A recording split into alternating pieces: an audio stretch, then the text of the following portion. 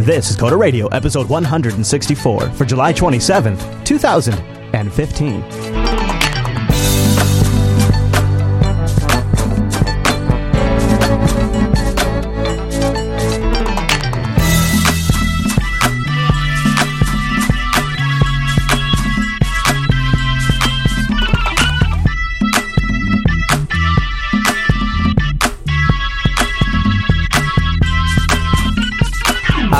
And welcome to Coda Radio, Jupiter Broadcasting's weekly talk show, taking a pragmatic look at the art and business of software development and related technologies. This episode is brought to you by our two fine sponsors, DigitalOcean and Linux Academy. I'll tell you more about those great sponsors as this here show goes on. My name is Chris, and joining us every single week is our excellent host, who is most definitely established on the East Coast. While you, ladies and gentlemen, yes, you may have heard, it's the Michael Dominic. Hey there, Mike. Hello, hello.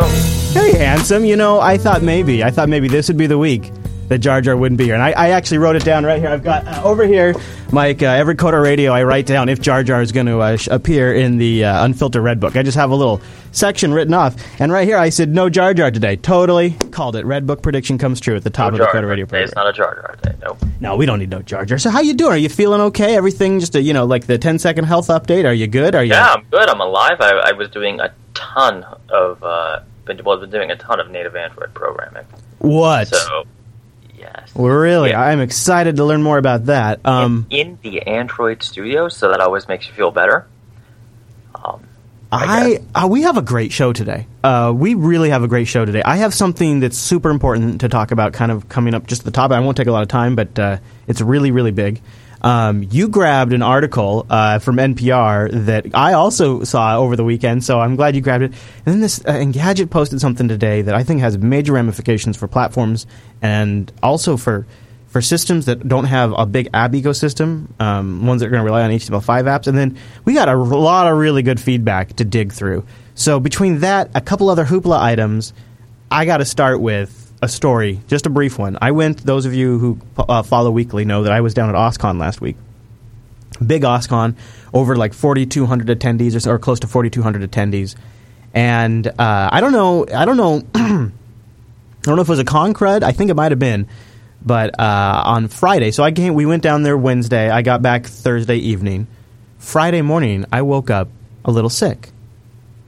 By Friday afternoon, I was feverish, shaking, unable to walk, unable to stand, full on, horribly sick, very, very sick Friday. Had to cancel the Unfiltered show. Went into Saturday. I have a fitness tracker, and basically I'm flatlined. Friday, Saturday. I get up to do LAS. I get through a marathon Linux Action Show that we started recording the Linux Action Show around 9:30. We were live around 9. We started recording around 10. We finished up almost around 1:30, 2 o'clock in the afternoon. It was a monster, and I basically went back to bed and didn't move. And got so sick. I just was my devastated. It was devastated. So, it's just been health stories recently. So, it was awful. But I actually feel I'm better today. So that's good. I've been drinking water. And, like Rikai points out, the final recorded version of Linux Action Show was over 2 hours. And thankfully I felt good enough to do LAS because I rested up Saturday that it wasn't that bad. And I'm back on my feet now. I managed to walk that line carefully. But that's not actually what Mike, over the history of the Coda Radio program, every now and then I've come on air and I've talked about something that we wanted to do at the network. Something like maybe a project we wanted to work on, or maybe like a soundboard application I needed, or converting the site to Markdown. Like every now and then I've thrown out these ideas and gotten an amazing response. And sometimes they've been really, really great. Like we've had some really cool people help out with some great projects. And sometimes they've just been fun things, like the open your mouth recipes. And so I wanted to maybe try one more time. And I don't know if maybe I'm overstaying my welcome. But I had a really fun idea. So, and this is the first time in an official show anybody's going to hear about this. And it's going to have much larger ramifications for the Linux Action Show. The Linux Action Show is in its 9th year. It'll be approaching its 10th year. And in this transition time, there could be some really awesome major changes coming to the show. Maybe. And a component of that, I need some interaction from the community. I need like a website that the community can interact with to claim sections of a road trip. And so just for an example, I was thinking about an application. It would be a web app that would overlay on top of Google Maps. So here's for an example. There's a highway that runs between the Snohomish County, where the studio is, and to Grand Forks, North Dakota, where Noah's house is. And it turns out to be a pretty popular U.S. road trip. It's about a 2-day, 3-day, 4-day road trip, depending on how you take it. And it's like rated the number 2 road trip in the U.S. And I thought one of the really neat things to do would be to meet up with fans and community members and stop at interesting places and do shows and things like that along this road. And this is going to connect to the changes that are coming to LAS. This transition will be taking place during this road trip. And so it would be really amazing to have essentially fans be able to claim sections of the road trip and sort of maybe determine what happens there.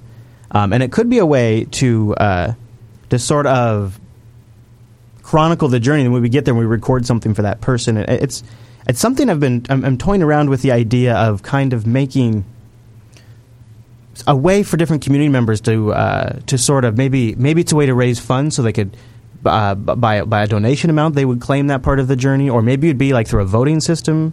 And so whatever suggestion got voted to the top, that would be the thing we would do. I'm not sure exactly how that would work. I'd like to see ideas. But the idea I had is a web app that people would go to that they could mark different things along the map, different points of interest, and say, okay, well, so for example, like what the hell in this trip am I going to do when I'm driving through Montana? What the hell am I going to do in Montana? And it'd be really cool if a community member could go in here and say, well, when you're in Harlem, I would like to buy this stretch of road, or I would like to claim the stretch of road, or I would like to ask for the stretch of road. I don't know what it would be. And when you're in here, do this. And we go there, we take a picture, we record something there. Maybe we do an episode of Coda Radio from there if it's a Coda Radio audience member. And I think that would be a really, really neat way if we're going to do a couple of episodes on the road if this happens. It'd be a really great way to involve the community, and so I'd love it to have an application for the web that the community creates. I don't know how possible this actually is. If Google Maps allows you to drop down suggestions on top of waypoints, right. And then people to draw grids on there. But I think it'd be a really neat app if somebody in the community wanted. And if you're interested, we have resources over at jbdev.community, and there's different communities there you can reach out to, different folks, including our IRC chat room, and yeah. I don't know. I'm putting it out there. What do you think, Mike? Am I crazy? Super ambitious. I mean, there's a lot of practical problems with that. Oh yeah, I know. But you know what? I'm up for a challenge. I think actually, reviewing it really, I don't think there's anything I can't overcome because during this journey, Noah potentially would be sort of acting as host backup in Grand Forks, being able to actually host shows from there and switch and record and deliver the files to Rikai for editing within a pretty short amount of time. If that would be the backup. So it'd be pretty neat. And so if there were along this journey, there might be like restaurants people love that they saw once on a road trip, or family members that own a place that you'd stop at, or people listen to one of the shows that want us to stop and do a show in their driveway or something like that. Just would be a really neat way for people to claim around their route. And it would be neat if we could do any route. So in the future, we could do a route through Canada, or we could do a route in a different U.S. highway, or we could do even a trek across Europe. It would be a really cool thing, because if it actually worked, I'd be all for it. It's a challenge I've been sort of kicking around for years, actually, and over the last few months, actually worked out some of the practicals, and I don't know. It actually seems kind of doable. Be kind of a neat initiative, I think. So jbdev.community if anybody's interested in getting. Mike thinks I'm crazy. Prove him wrong. I do think you're crazy, but it could be a fun trip. Very fun trip. Yeah. Oh yes. Yeah. Oh yes. I think it would be great to do shows on the road. I think it would add some variety to the shows. So like shows like Coda Radio, and basically every show but TechSnap and LAS could be done over a 4G LTE connection. So, and those shows, and LAS and TechSnap, worst case scenario, Noah can do co-hosting backup, and he has those shows handled no problem. The shows like Tech Talk Today, Linux Unplugged, Coda Radio, and these are all audio-only shows that have a chat room recorded. Well, I just have to have an audio feedback into the studio, just like Mike is right now. And I have good equipment on the road, and I have good audio processing for the road. And we have good audio processing here. So, and I would take one of my studio microphones with me. I would take my studio monitors with me, and I'd actually take all the same studio compression settings with me too for the mixer. So, it would actually probably sound pretty darn good. We'll see. All right. Well, so before we get into the hoopla, why don't we mention our first sponsor this week? And this is perfect because this is definitely somebody I'd be using all the time when I'm on the road, and that is DigitalOcean. Head over to DigitalOcean and use the promo code CODERDIGITAL and go find out why Mike and I have been using them for a long time now. DigitalOcean is a simple cloud hosting provider that's dedicated to offering the most intuitive and easy way for you to spin up your own droplet up on their infrastructure. And these droplets are virtual servers with a wide range of power and really a great range of pricing too. Check this out: in under 55 seconds, you're going to get one of these systems spun up. It's 512 megabytes of RAM, 20 gigabyte SSD, one CPU, and a terabyte of transfer for guess how much? $5 a month. That's less than I would pay to go get 2 tacos from Jack in the Box and a Diet Coke. Right? That's ridiculous. For a month. If you use the promo code CODERDIGITAL, you get a $10 credit. You get to try it out 2 months for free. DigitalOcean has data center locations in New York, San Francisco, Singapore, Amsterdam, London, and a great brand new one in Germany. It's got 40 gigabit E connections to each hypervisor. Their fastest SSDs yet. And the centralized location in Germany makes it great for all its neighbors. So you're going to get really great distribution speeds over there.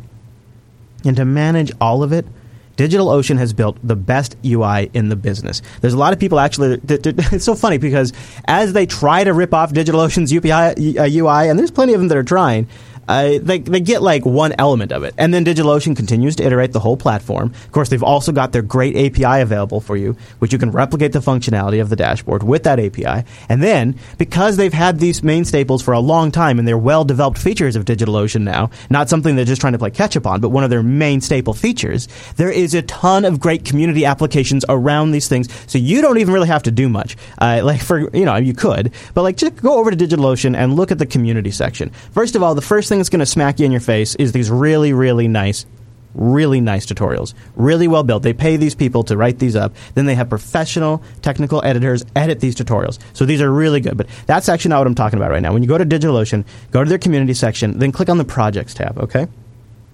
Look at these. These are just available for you to use right now with your DigitalOcean droplets. They can just if you got a $5 a month one, you're using our coupon, you're using Coder Digital, and you're getting you're using it for free for 2 months. You can still go grab one of these applications. Swimmer is an app for your phone. This Juju plugin makes it so you can manage it from the Ubuntu infrastructure landscape, like with a snap. Mist.io. This is also an API for PHP right here. Command.io. This is great if you use command. And we've actually got a lot of people that write and say they use Command.io. Basin is another great app. So is this one too. And you go through all of these. They have everything from from applets that you can throw in your menu bar to Python libraries to plugins for other online infrastructures to plugins for Git. This is all stuff that you don't have to do anything. It's already written for you. You can just go grab it. And you can break it out. You can do searches. They have it broken down by apps for phones specifically, if that's where you want to go look at some of those. Here's a good one too. The DigitalOcean CLI, which if you use like Quake on your Linux machine, and you can just have the DOCLI running right there. You do I hit tilde, bring it down, execute a snapshot command. It's pretty nice. DigitalOcean.com. Use the promo code CODERDIGITAL and get a $10 credit. Go try out their UI. Go try out some of their pre-written apps. Go use some of their tutorials. Go play with CoreOS. They've got Ubuntu LTS, Debian, Fedora 22's up there now. DigitalOcean.com. Use the promo code CODERDIGITAL. And a big thanks to DigitalOcean for sponsoring the Coder Radio program. All right, so let's talk about this NPR article. I'll just play. If they got a clip, you have to forgive me. I have to play at least a second or two of it because that's how I roll. It's theater of the mind here. So this is NPR. A major flaw in Android phones would let hackers just with a text in. Android is the most popular mobile operating system on Earth. Nearly 80% of smartphones run on Android. Woo! Turns out there's a gaping hole in the software, a hole that would let hackers break into somebody's phone and take over just by knowing the phone number. That's according to the mobile security experts at the San Francisco-based firm's Imperium. All right, so there we go. So that's the story right there. We can stop it there. With just a text, they say. You don't have to do anything else. Just open the attach. You don't have to open up attachment or anything like that. It's just a text. Messaging app Hangouts instantly processes videos to keep them ready in the phone's gallery. So it looks like it's these things like Hangouts that are processing these files. So what do you think, Mike? What grabbed your attention about this? I didn't even think we needed to cover it fully. Just kind of a heads up, since I know a lot of the audience does use Android phones. You do, apparently. I do, yeah. This is an issue, right? And try not to get hit with it. That's all. Really? That's all you have to say? That's all I got. Huh. You know how? So I mean, yeah, I guess because we've said what we need to say about this. The real issue comes to more about the OEM fragmentation, not a really right, flaw. It's in the old you can't get the updates without. Yeah, I mean, we don't need to go into that again. It's just more of a if somehow you haven't heard of this yet, a little PSA. So here's a couple of updates as of 2:47 p.m. East Coast time. So just a little bit before we started the show, HTC says Google informed HTC of the issue and provided the necessary patches, which HTC began rolling out to projects in early July. All projects going forward contain the required fix. T-Mobile says these kinds of security fixes are usually released by our third-party device partners, so we're working with them to ensure security updates have been deployed. Wow. Those are both two punty answers. Yep. Wow, that sucks. Well, which brings us kind of to the next Hoopla-related story. And I also, it's kind of related to some feedback we're going to talk about later in the show. But also, let's just cover this part of it now. Engadget has their Ubuntu phone review posted. I'm not sure why, to be honest with you. Seems like a little early to review it, but they have their Ubuntu phone review posted, and they say, basically it boils down to the scopes are a mix between Google Now cards and apps, but it's still like a whole lot of information on demand that you don't really need. It comes across as noise. He basically couldn't use it for more than 24 hours. He gave up. So here's what he writes about the scopes. There are several multi-purpose scopes. In the nearby card, you can tell the phone your current mood, bored, hungry, thirsty, stressed, etc. If you're hungry, the scope will pull nearby restaurants info from Yelp. If you tell it you're bored, and the scope will suggest a nearby landmark, also sourced from Yelp. Show Flickr images taken close to your location, and display relevant Wikipedia articles and suggest upcoming concerts, courtesy of Songkick. The music scope shows on-device tracks, and what's new on 7 Digital, popular tunes on SoundCloud, concert tickets available on Songkick, and what's on YouTube. But he points out that scopes are also customizable, and that scopes are a major departure from the isolated app-based user experience. Canonical didn't see any point in building another app ecosystem, since it didn't believe there was any incentive for people to switch to Ubuntu if it was just the same as every other OS. It wanted to do something different, putting content and services first. The idea is the user has access to all the content they want directly within Scope's interface and doesn't need to jump in and out of individual apps to get at it. He says Scopes achieve that goal. But essentially, he kind of doesn't like the idea. They're supposed to give the user a personal experience and remove their reliance on walled apps and bring content to the forefront, but he says it just doesn't deliver. Or maybe he's just too used to the app-first experience. But he says, my main problem with Scopes is that I feel I'm being bombarded with content. If I want to check out an upcoming concert on iOS or Android device, then I just load up the Songkick app. But when that's not what I'm looking for, I don't really want to see Songkick listings permanently displayed on my phone, like I'm being almost advertised to.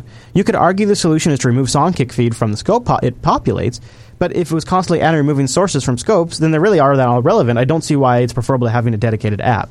Sure, having so much information available at a glance sounds great, but I spend more time thumbing through scopes than I would want hopping in and out of apps. So he spends more time thumbing through scopes than he would jumping in and out of apps. Multi-purpose scopes feel cluttered, almost like I have several apps running in parallel on the same screen. I doubt the widget-like user interface will work for the majority of people, especially for the limited amount of scopes currently available. Furthermore, scopes are intensely boring. The multi-purpose scopes, particularly, are basically white and gray cards with lists of informations and the odd visual identifier, like an album cover. Even dedicated scopes that allow a bit more color and branding are like spreadsheets for content, and a far cry from the feature-rich and visually pleasing apps on major smartphone platforms. He also has issues with the navigation. Swiping up left and sometimes is too sensitive. He couldn't when he had the phone in some orientations, he couldn't get to some of the settings because it would activate some of the gesture controls. He feels like the scopes are constantly loading data and causing the system to sometimes run leggy, but he's not quite sure if that's the case. He mentions that he is using, of course, the weaker Aquarius phone and not the new MX4 phone. But He says it's not consumer ready, which doesn't surprise me. He says something that might get you is there's some things in there that are a little confusing in the store. Like in the Ubuntu store, he saw a OneDrive branded app made from a random developer, and when he downloads it, he clicks it, it just sends him to the OneDrive mobile site. That's fantastic. Yeah, so Ubuntu Phone, right? Not the great purple hope we thought it was going to be. Yeah, I mean, Engadget isn't really the right demo for this product at this stage, obviously. But I feel like some of the things he touched on with some of the way you navigate with the gesture UI is some of the same stuff. I ran it on my Nexus 5 for a little while, and I didn't find it super intuitive because a lot of that stuff is hidden until you swipe. And in my experience, a lot of users don't just sort of randomly go around experimenting with gestures. Right. Well, that was a lot of the Windows 8 problem, right? With the charm. And they do have a tutorial, but I have to tell you that they're still easily forgettable, and there's still enough of them that it gets complicated, in my opinion. And they sometimes get accidentally triggered. And another thing is it's early days in like even just the way it senses your interaction. So if you're scrolling through a list of information, and say you want to swipe to the next scope, and you decide, okay, you stop scrolling, so you stop the scroll, and then you get a clean horizontal swipe, and you get another clean horizontal swipe, and you start building up momentum, and then your thumb just slips a little bit, and you accidentally get a little vertical lift going, and you accidentally move the screen up or down a little bit, it immediately stops the swipe, and now starts scrolling, and you have to stop the screen, stop it from scrolling, and then build momentum up again and start swiping again, because it's super, super sensitive. Even the slightest minute twitch of your thumb would trigger the vertical scroll and stop your side scrolling. Well, that's kind of a big deal when the primary way you interact with the device is by swiping left and right. So to have that vertical up and down so freaking sensitive when one of the main ways you trigger the app launchers and switch between apps and bring up the settings is by swiping. So that got to be frustrating for me. I feel a little. So Noah was out here this weekend, and he had a Galaxy S4, and we were talking a little bit about it, and we were talking about apps for the watch and things like that.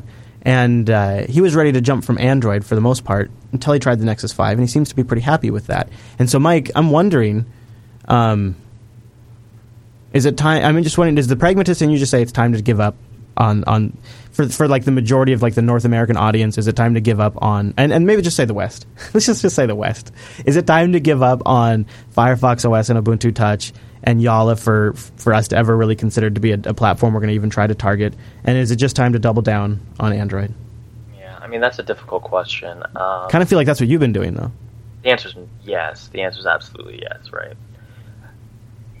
You know, mobile phones, and I think we're pretty bad about this on the show. We talk about like it's this new hot thing, but in terms of tech, it's not that new anymore, right?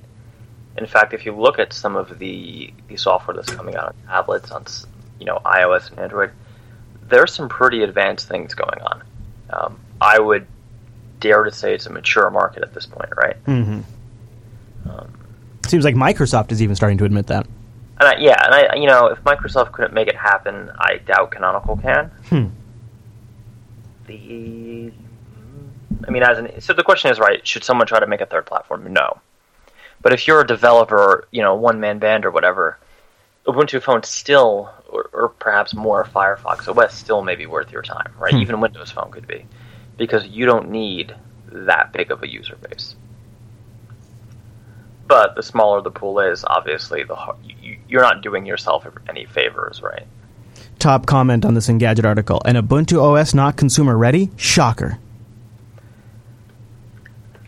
Is that the general public opinion now? Is that what's out there? I'm kind of surprised to even see this article on Engadget. When you added it to the show notes, I was legitimately surprised to see the source. Yeah, me too. That's why one of the reasons I put it in here, because I was surprised it even. I mean, I guess they're aware of it. But it was the editor is Jamie, or the author is Jamie Rigg on Engadget.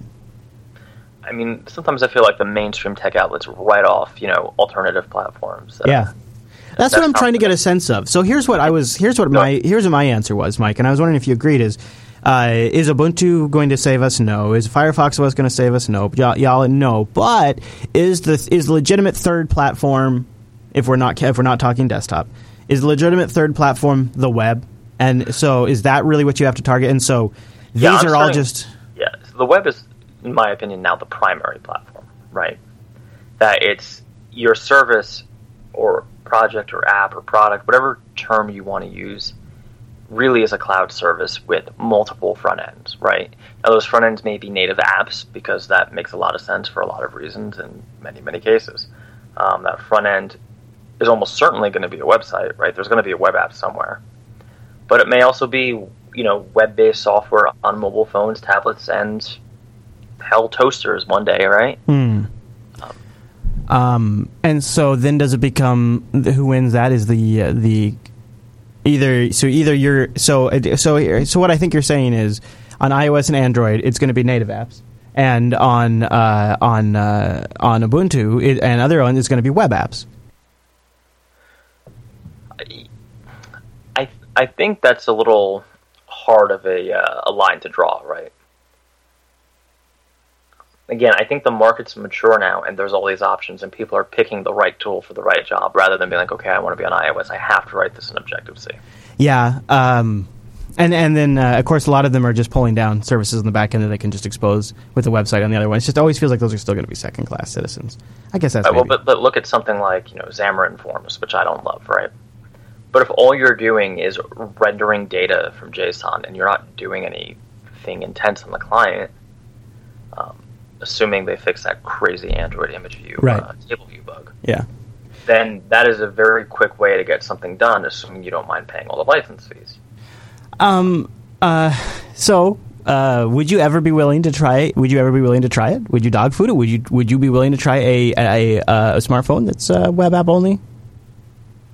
Mostly. How would I know it's web app only? I mean like a Firefox OS. Would you run a Firefox OS phone for a couple weeks and see how it goes? If you want to send me a Firefox OS phone, you do it. You do it. I might try it. I might. Honestly, what do you do on your phone, right? I guess it does fall down pretty quick. I telegram. Yeah. I message. Messaging's big. Web browsing, Google searching, mapping is pretty big for me. I think we're missing the forest for the trees here, though, right? So, get ready, Chris. The pitchforks are coming. Windows RT, Metro, whatever name that we can use without getting sued, was a great platform.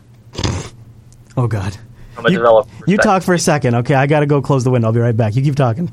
It was the best platform from a developer's perspective. The XAML integration. Xamarin's a poor slave's flattery of what native Windows, particularly Windows RT, was able to do with Xamarin and all of that good stuff, right? C#, perfect, great language. Everything worked well. Async await is a godsend. And it failed. Why did it fail? Well, because people didn't buy the platform. Okay. Okay, are you done with the Metro stuff? I'm sorry, I had to step away for a second. I was still Metroing out, okay. right? So I was just saying, from a developer perspective, RT Metro was, in my opinion, one of the best platforms I've ever worked with. Yeah, I know there was a lot of nice things you did like about it, but, yeah. Reactive Cocoa, right? It's a poor bastardization of the magic that Windows RT was. We're going to send signals, and we're going to combine them, and no. You want MPVM. What happened, Mike? You're making me sad. What happened? What happened? Oh, I know. Is your inner tux crying? Well, it just I guess they were too late. $1 short and too late, huh? Well, this is my point, right? Even though it was an awesome development platform, I see. It had a lot, had a lot going for it. Even technically, I would argue that if it launched at the same time the iPad, those Surface RT tablets would have been strong contenders because they were good devices. For office workers, for salespeople, for customer service people, I'd argue that if you want to cut costs, give them an RT tablet with an LTE connection. The problem was it didn't matter, right? So Chris always goes on his bandwagon about how, the web sucks, blah, blah, blah. Oh, is that what I do? Right? Because it's the lowest. I do that, don't I? Right. Look what Microsoft had to do. They had this wonderful development tools, wonderful platform, and what are they doing? Oh, now you can cross-compile your Android app. And WinJS, of course. It doesn't matter, right? The users, the developer market, the overall community has spoken. It's the web now.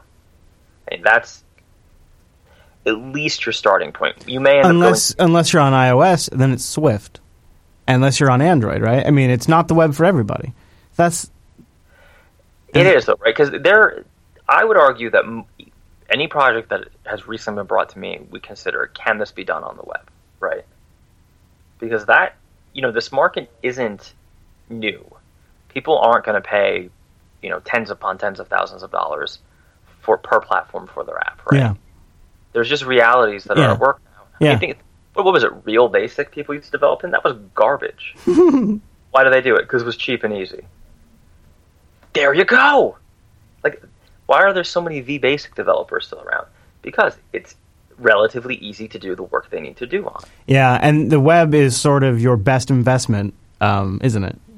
Right. Yeah. And now with these embedded web applications on mobile phones, you can run offline, right? We're not just talking about constantly being on the wire. I don't know where this leaves us, but a little sad. My point isn't that... Actually, if you're right, that's nothing to be sad at all, because one of the things we've struggled with in this show a long time is what happens when you get locked into these platforms and their app systems, and then you totally lose any control. And the web sort of restores some of that. So in a way... Yes, but the web it almost feels like light at the end of the tunnel. Yes, but the web is also a little crazy, right? Yeah. I mean, for instance... I love AngularJS, right? I'm doing everything in Angular now. It's beautiful because it's got that wonderful data binding stuff I like.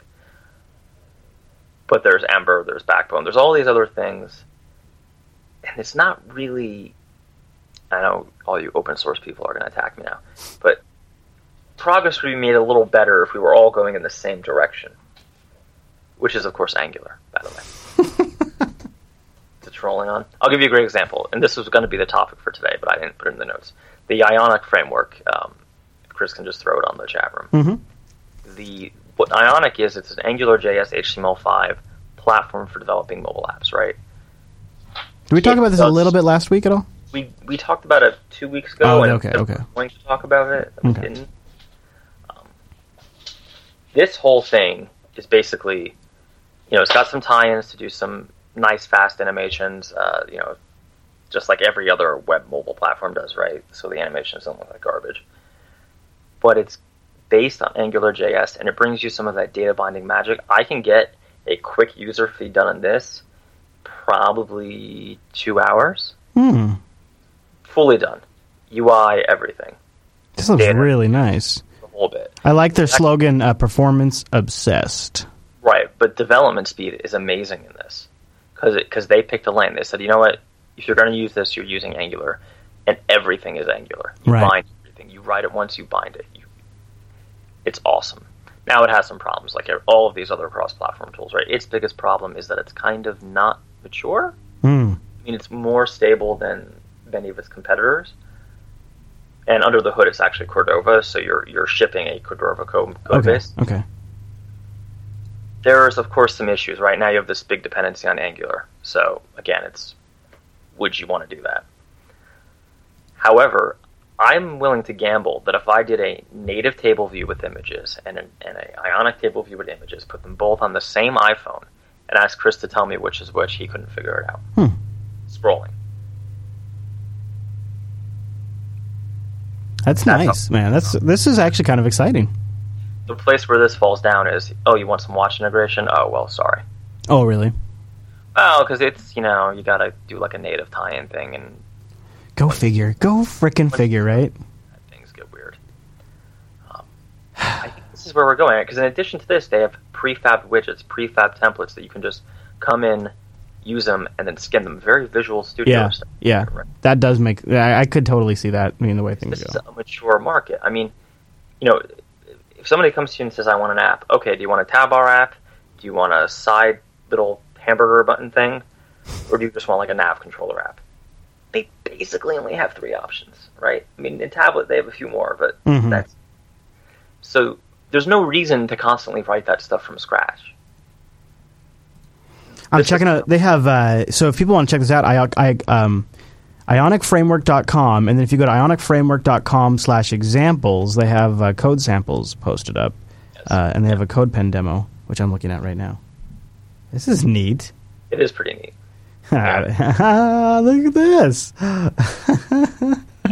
This is neat. Look at these guys. Oh, what the hell are you doing? Oh, I'm looking at their pull to refresh code right here. So Spinners. Yeah, and I'm looking at their pull to refresh sample code right now, which is nice. I like its bounce. It's got good bounce.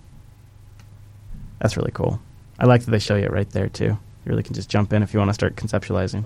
Or playing with it, yeah. But this is my point, right? Not that everybody should go use Ionic. Use whatever you want to use, but we're not in the days of, getting back to a bunch of... Canonical can't ask people to go write things in Qt or Go or Q or whatever. Mm-hmm. They can't ask people... What was it, Python, right? GTK? They can't ask people to write it in Python. They can barely ask people to write it in Mono, because Xamarin effectively broke that. You got to go with it, and the way it's going is the web. So if you want to support these smaller platforms, if you want to, go where the puck or skate where the puck is probably going, yeah, the web. Yeah, and if you want to be fast too, which sounds like is sometimes a big component of it too, because it can also keep costs down. Right, development speed fast. Now there's certain things that the web is totally inappropriate for on mobile, right? Like, there's media intensive things and things like that. You're probably still going to go native. But for a lot of this stuff, probably get away with web. Seriously. Yeah. Oh, I feel like you kind of got me fired up now. I'm kind of excited. This is really great. Now, having said that, I spent all weekend writing native Android. Yeah, right. Right, of course. You did mention that earlier. And maybe that's why you were fantasizing, right? You're looking over there going, oh man, if only. Oh boy, if only. No, you know what it is? Because this I want to integrate very tightly with Android Wear. So it just made sense to go with it. And I'm not sure that there'll be a second platform. I'm sorry, is Monicast if there's a humming? Yeah, so, the JB1 Studios is a townhouse that I've owned for many years, and we just converted it into a studio a couple of years ago. But I've owned it for almost 10 years. And it has a yard. And you know what townhouses and communities have? They have covenances. And covenances require that you mow your lawn. And as a small business owner, I really couldn't give a shit about my lawn. And I don't care that if my lawn in my backyard, which is fenced, is mowed or not. But because I get fined if I don't get it mowed, and because this is how it works in a small business, my lawn is being mowed during the only time I am recording a show today. Because otherwise I get fined by the covenants. And none of that has anything to do with show production. That's just an example of what life is like for a small business owner, everybody.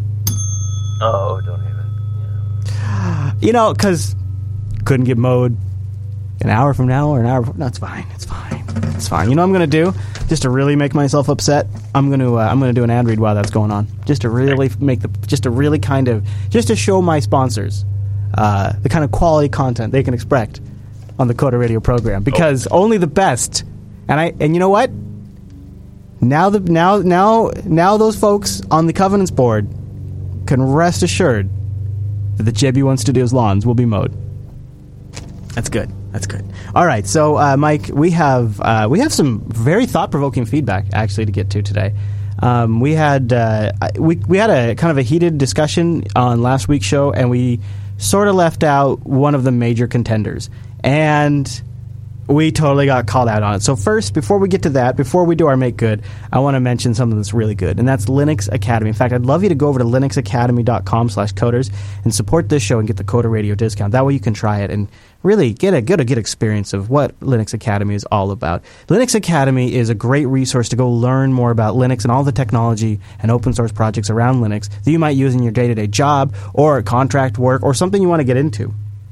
Or maybe you've landed a gig and you need to get up to speed fast. They have step-by-step video courses, downloadable comprehensive study guides. I love that the courseware comes with its own server, too. It's part of it. They like that VPS is included. And when you choose from the Linux distro to have all your courseware-based stuff, so like Debian, Red Hat, I mean, they got everything, like 7+ distros, really. And then you choose that, and then it automatically defines all of the courseware and the virtual machines. That's super slick. And Linux Academy is always rolling out new features. And one of the things that's nice is it's stacked full of Jupiter Broadcasting community members. And I thought about that because not only is that nice just in their forums, you kind of get you get a lift, you get a boost, but you can also sort of connect with Jupiter Broadcasting community members with your profile.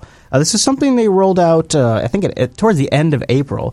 Their profiles are something you can go to populate like your achievements, and you get so it's like linuxacademy.com/user, then /your username, and you have essentially your achievements for the courseware. And it's kind of a neat way to not only show the community what you've done, But you could also include that URL in a resume, or if somebody's looking for references if you worked on, or it's something that a manager could check at review time. And they also have group accounts too for those of you who maybe run an IT department. You want to have a few folks get in here and get their skills up to date. They're always rolling out new Red Hat courseware too. That's a big area of focus. AWS is constantly getting updated. Oh, and their OpenStack courseware just got a refresh as well. And of course, they've got technology based around all of the other Linux stacks like Nginx and LAMP and all Android development under Linux. And then if you just have a little bit of free time, they've got these nuggets that are rolling out, 2 to 6 minutes of information, 2 to 60 minutes, I should say. Just like a deep dive into a specific course. It's really cool. In fact, if you just want to get a sense of that, go to linuxacademy.com/nuggets. Manipulating logs with SED, dig for DNS, user keyloggers, Linux signals. That's a good one. Console logging with a script utility. These are all just nugget coursewares. Really good stuff over at Linux Academy. Go to linuxacademy.com/coders. linuxacademy.com/coders. It supports this show, keeps us going, and also gets you the Coder Radio discount. That's linuxacademy.com/coders. And a big thank you to Linux Academy for sponsoring the Coder Radio program. linuxacademy.com, a platform for learning made by people who truly care about Linux and open source, so they're super passionate about it, and it really shows. linuxacademy.com/coders. Mike, I wanted to cover a bit of feedback that came in from, let's start with Beef Kai. Beef Kai, and then we'll also get into, then we have another bit of feedback from Little Dan about .NET for business applications. But let's start with Beef Kai. He says, I'm a little disappointed in your watch talk. You so thoroughly ignored Pebble. This was last week's episode. I understand they don't have a budget to compete with Apple Watch or Android Wear, but it definitely feels like Pebble would suit the very least Noah better than either of the heavyweights. It gets in, it gets you notifications, does all of those good things. Pebble's approaching the smartwatch market from the right angle. Make a watch. Now make it smart. Apple's approach feels like it's just trying to reverse an iPad and shrink the iPhone. Google's approach feels like it's just really another way to interact with Google. Admittedly, the functionality level is not the same. The difference, though, is that Pebble seems to understand the smartwatch is an extension of your phone, and there are things better done on a larger device. And this was, we were trying to discuss, if I'm a developer and I'm going to make a bet on a Wear platform right now, which is the better platform? I was kind of trying to argue that it's either Android Wear or potentially the Apple Watch when the next SDK comes out. Let's wait and see how watchOS 2 looks. But we didn't really mention Pebble, Mike, and I don't really have a good answer for that. I have a Pebble watch. In fact, I did kickstart back the Pebble Time Steal or whatever it is, the one that's supposed to start shipping at the end of the month. Right. So I'm not that familiar with how well Pebble's doing. Oh, they sold a lot. I mean, they set like another record on sales. Yeah. I do wonder, though, how much overlap there is on like the Pebble early adopters and the Apple Watch early adopters or the Android Wear early adopters. Meaning how many formal Pebble users are now using one of the two major platforms, right? Man, it seems to me, too, like, yeah, did one of them switch, you mean? Right. So it was like Pebble your intro, right? And then when the Apple Watch came out, you plucked down $500 on an Apple Watch. That's what I'm kind of thinking. But to be fair, the base Apple Watch is it really $500? It's $350. Is it $250 or $350? $350, yeah. Yeah. I just think that if you are in the market to buy a smartwatch, you probably don't have the cheapest Android device, right? I would say that. And I would also probably say, if you have an Android phone, it constantly shows you apps that are available for Android Wear, right? So you're probably likely to pick up an Android watch. Mm-hmm. Mm-hmm. If you have an iPhone, I just don't see that many iPhone users interested in a wearable. I saw quite a few Apple Watches at OSCON, by the way. Well, that's what I'm saying, right? I don't see many not just picking up the Apple Watch. Yeah. Yeah, and by the way, ran into a few Coder Radio fans at OSCON. They say hi. Open source Coder Radio fans? Yeah, well, a lot of OSCON people are not just like the open source advocates. There is a good amount of those. But a lot of OSCON's primary focus is people who are just working with open source in their stack somewhere. Everywhere, the whole stack. Pretty much. That's why OSCON's kind of a big show. And so, yeah, there was some developers there that came and said hi.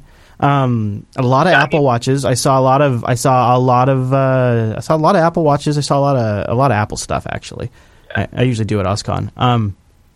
So I don't know how Pebble can be successful if it has such limited functionality on the iPhone. The Pebble experience on the iPhone is pretty poor. What you get to do is you get to dismiss notifications and maybe next to track.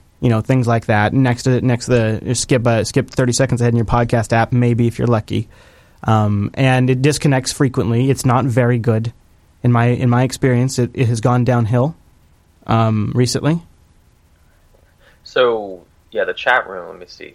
Navarro makes a good point. Is that true? He's saying that they've launched a new Kickstarter for every model? Well, for every major revision, yeah, they have. In fact, some people have quit the company because they say it's so poorly run. That's not a sign of health, right? No, I know. It's not great. I mean, having said that, if I had an app out there and someone came to me and said, we'd really like Pebble support, and there were enough people, I wouldn't be opposed to that. No, absolutely. I mean, so there's things I like about it. Obviously, the battery life is killer. It's legit. And the other thing I like a lot about it is it's got the best waterproof. Now, here's what I'm going to tell you, Matt. Jeez, Mike. That's a good guy. Yeah. Here's what I'm going to tell you, though. All week last week. I have mine on pre-order, my Pebble Time Steel, and on the Kickstarter. Chase has one. It's not the Steel, it's the Pebble Time, and it's got two bezels, Mike. It's got double bezel, and the screen is tiny. I took the Apple Watch swimming over my OSCON trip. That's brave. Yeah, well, I'm only using it for a while, and I'm giving it a review. It's not a toy. I'm really trying. I'm putting it through its paces as a watch to see how it holds up. And so I took it swimming, and took it swimming all day. Let's see, we got down there Tuesday around 1, and we swam for a couple of hours. And I swam for a few hours Thursday before we left, and I wore the watch the whole time. Interesting. Yeah, I mean, I think, the best thing to say for the reader, right, is, at least for me, I don't have a lot of resources to do anything, so it's hard to not focus on, one or two major platforms. Yeah. And it seems like you're betting on Android Wear right now, which is pretty solid at this point. It's comparatively. Yeah, I mean, the market share isn't quite what I would like it to be. Geez, no, Apple Watch has lapped it a few times now. Yeah.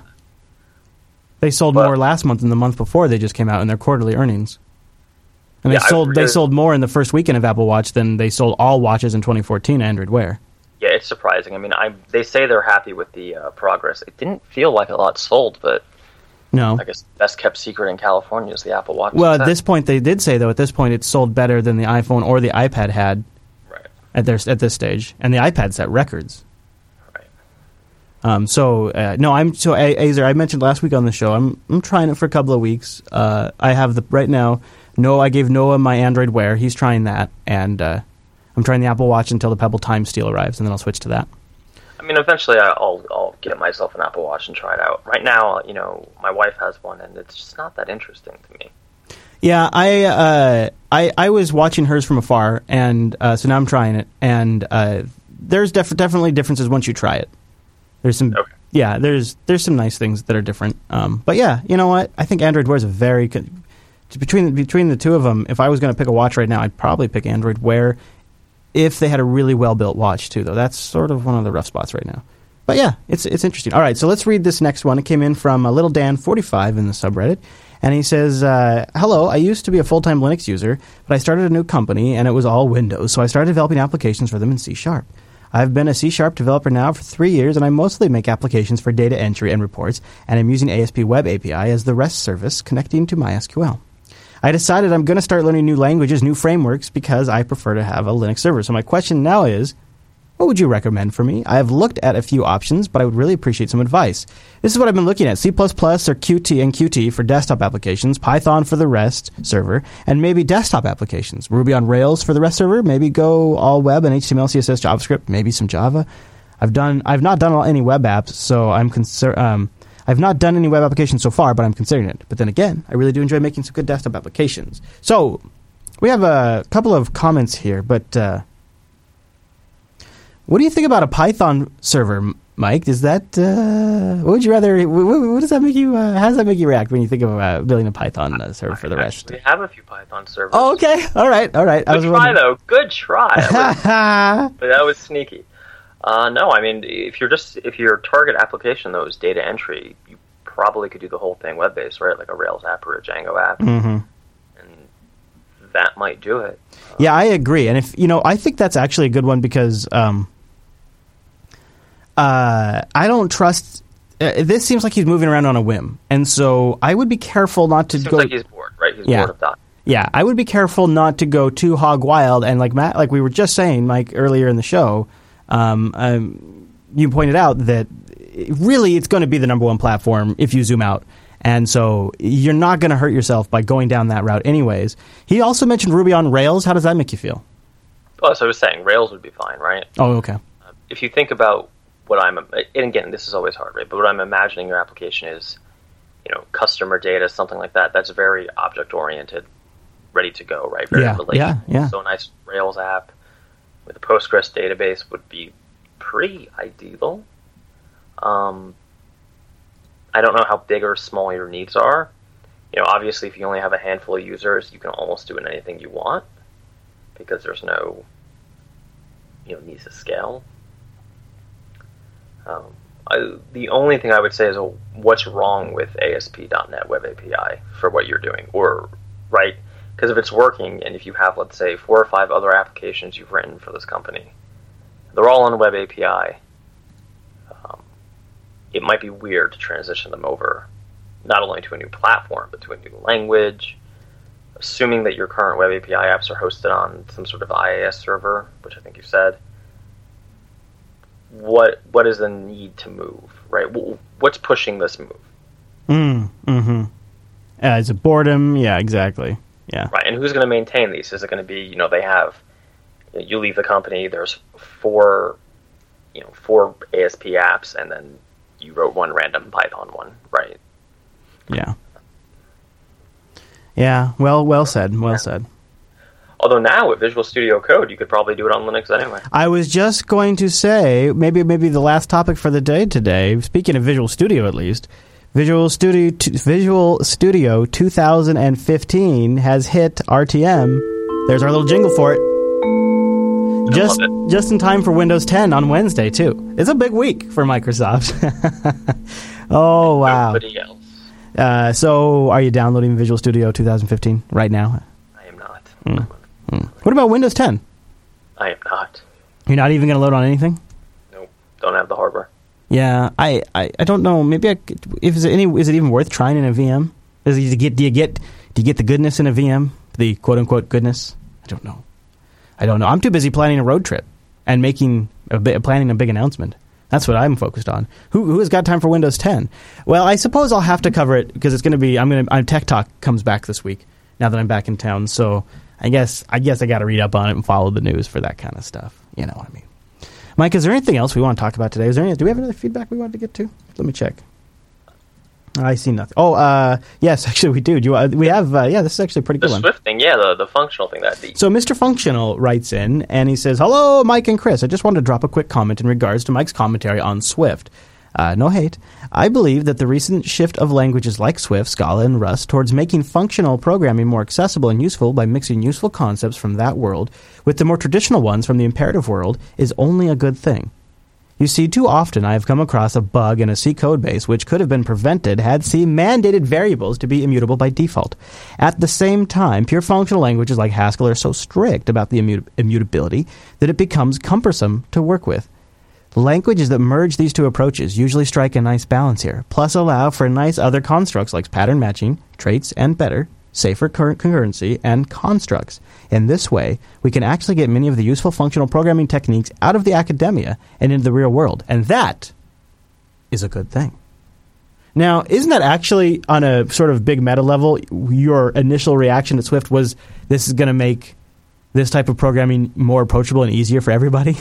Right, that's the whole point of Swift, right? That was your main issue with it, though, wasn't it? Right. The point of Swift is to make it easier for people who don't have that whole...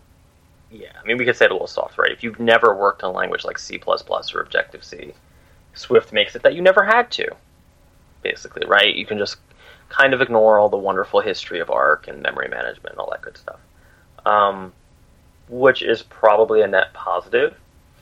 I still... I've been doing some Swift just for my own kind of little playing around. I don't think functional works great for UI at all. and I do hear, and I do talk to a lot of people writing Swift, and I can't help but think, are you writing Swift as though it were Objective-C, right? Like that kind of, you could totally do that, and it works, but what's the point? Yeah, but that's it's certainly not a bad thing. I mean, the writer makes a good point, that Mr. Functional, that getting these concepts into people's minds, into what they're doing is better. Certainly on the server side, I think the more functional you can go for a lot of things, the better. Not for every application, don't write in. But there's a lot of cases where that makes a lot of sense. But on the client side, I still think that, the whole impotence for OO in the late 80s, early 90s was GUIs, right? Like, that's one of the bigger things that people use OO for. Because it fits really well, right? You have a button, it's an object, you manipulate it. The whole, again, I don't mean to beat on reactive Cocoa too hard, but that's very faux functional, right? Like, that's all the baggage and the mind-bending crap of being functional, but under the hood it's really OO, because Cocoa's OO, and you're not going to be able to get away from that. Which is kind of my same problem with Swift. It's wonderful that Swift can do all this functional stuff, and I agree in many cases it will protect you from stupid mistakes, but the whole Cocoa framework is an OO-based framework. And don't even start me on, like, the core foundation stuff, right? I don't... this is a hard thing, right? Because this could sound really stupid in a year when Apple rewrites a major part of Cocoa to be totally functional. But right now, that's not the case. And again, it could just be me, but it is definitely a strength of Swift that you can write it in an OO way, right? Yeah. But it's also kind of like not the... I almost wish they had gone for it, and I know why they couldn't. I just said, Swift is a purely functional language. It's obvious why they couldn't write it. They were being pragmatic, to be honest with you. Right. So, most people are writing Swift as though it were... But don't, Swift, but don't call it Objective-C, right? Uh-huh. Or Swift, but don't call it Java is probably really, really what people are doing, but we won't talk about that. Which, I don't know. I mean, again, I'm assuming the pragmatic side of me says, well, if it compiles and it works, it doesn't matter if it's not really functional. But then at that point, there is no need to change languages. I do grok what Mr. Functional is saying, though, about how it's good to bring these things to the general world. From the academia, basically, out to the real world. It is, but I question how practical that is when you have this entire, 20-year legacy of what is essentially Cocoa, right? That your entire system's built on, that is very, very not functional. Like, how far can you go down that path? In this particular case, right? Yeah, that's true. It would be like... What's the long-term plan? And again, people don't get angry, but I think Microsoft and the Microsoft people have this right. F# is not a replacement for C# at all, right? There are just some cases where F# makes a lot of sense, and some places where you would just use F#. But F# is a purely functional language. It is a much more, it is what it is kind of thing, where Swift, I feel like, wants to have its cake and eat it too. Yeah. But that's fair. I mean, Swift is definitely aimed at beginners. I think some college is starting to teach Swift. Oh, yeah. It's going to happen, if it hasn't already. It happened, I think, it's in Stanford or something. Wow, that was fast. So, of course it is. It's not a bad thing, you're right. I mean, more tools are better. I just wonder if it's not bad to be sort of functional and sort of OO at the same time. That's all. I like it. I would like to hear people's thoughts. Go over to jupiterbroadcasting.com/contact and choose Coder Radio from the drop-down, or you can go to coderradio.reddit.com. In fact, I'd really like you to go there and suggest any topics you'd like to hear us cover in maybe your comments. What about that? Oh my gosh, you could even do those and your votes too. coderradio.reddit.com. Mr. Dominic, is there anywhere you'd like to send people throughout the week? Nope, but we do something special next week. Yeah, buddy, what is it? Let's have a call. You know what? Let's have the users on Reddit suggest topics. You want to do it? All right, so coderradio.reddit.com. Submit your stories and vote. You can also just vote, and we'll pick the top voted stories. And maybe a few other surprises next week as well. You'll have to tune in for episode 165. We do this show on Monday at noon Pacific, 3 p.m. Eastern over jblive.tv, jupiterbroadcasting.com/calendar for your local time zone. See you next week.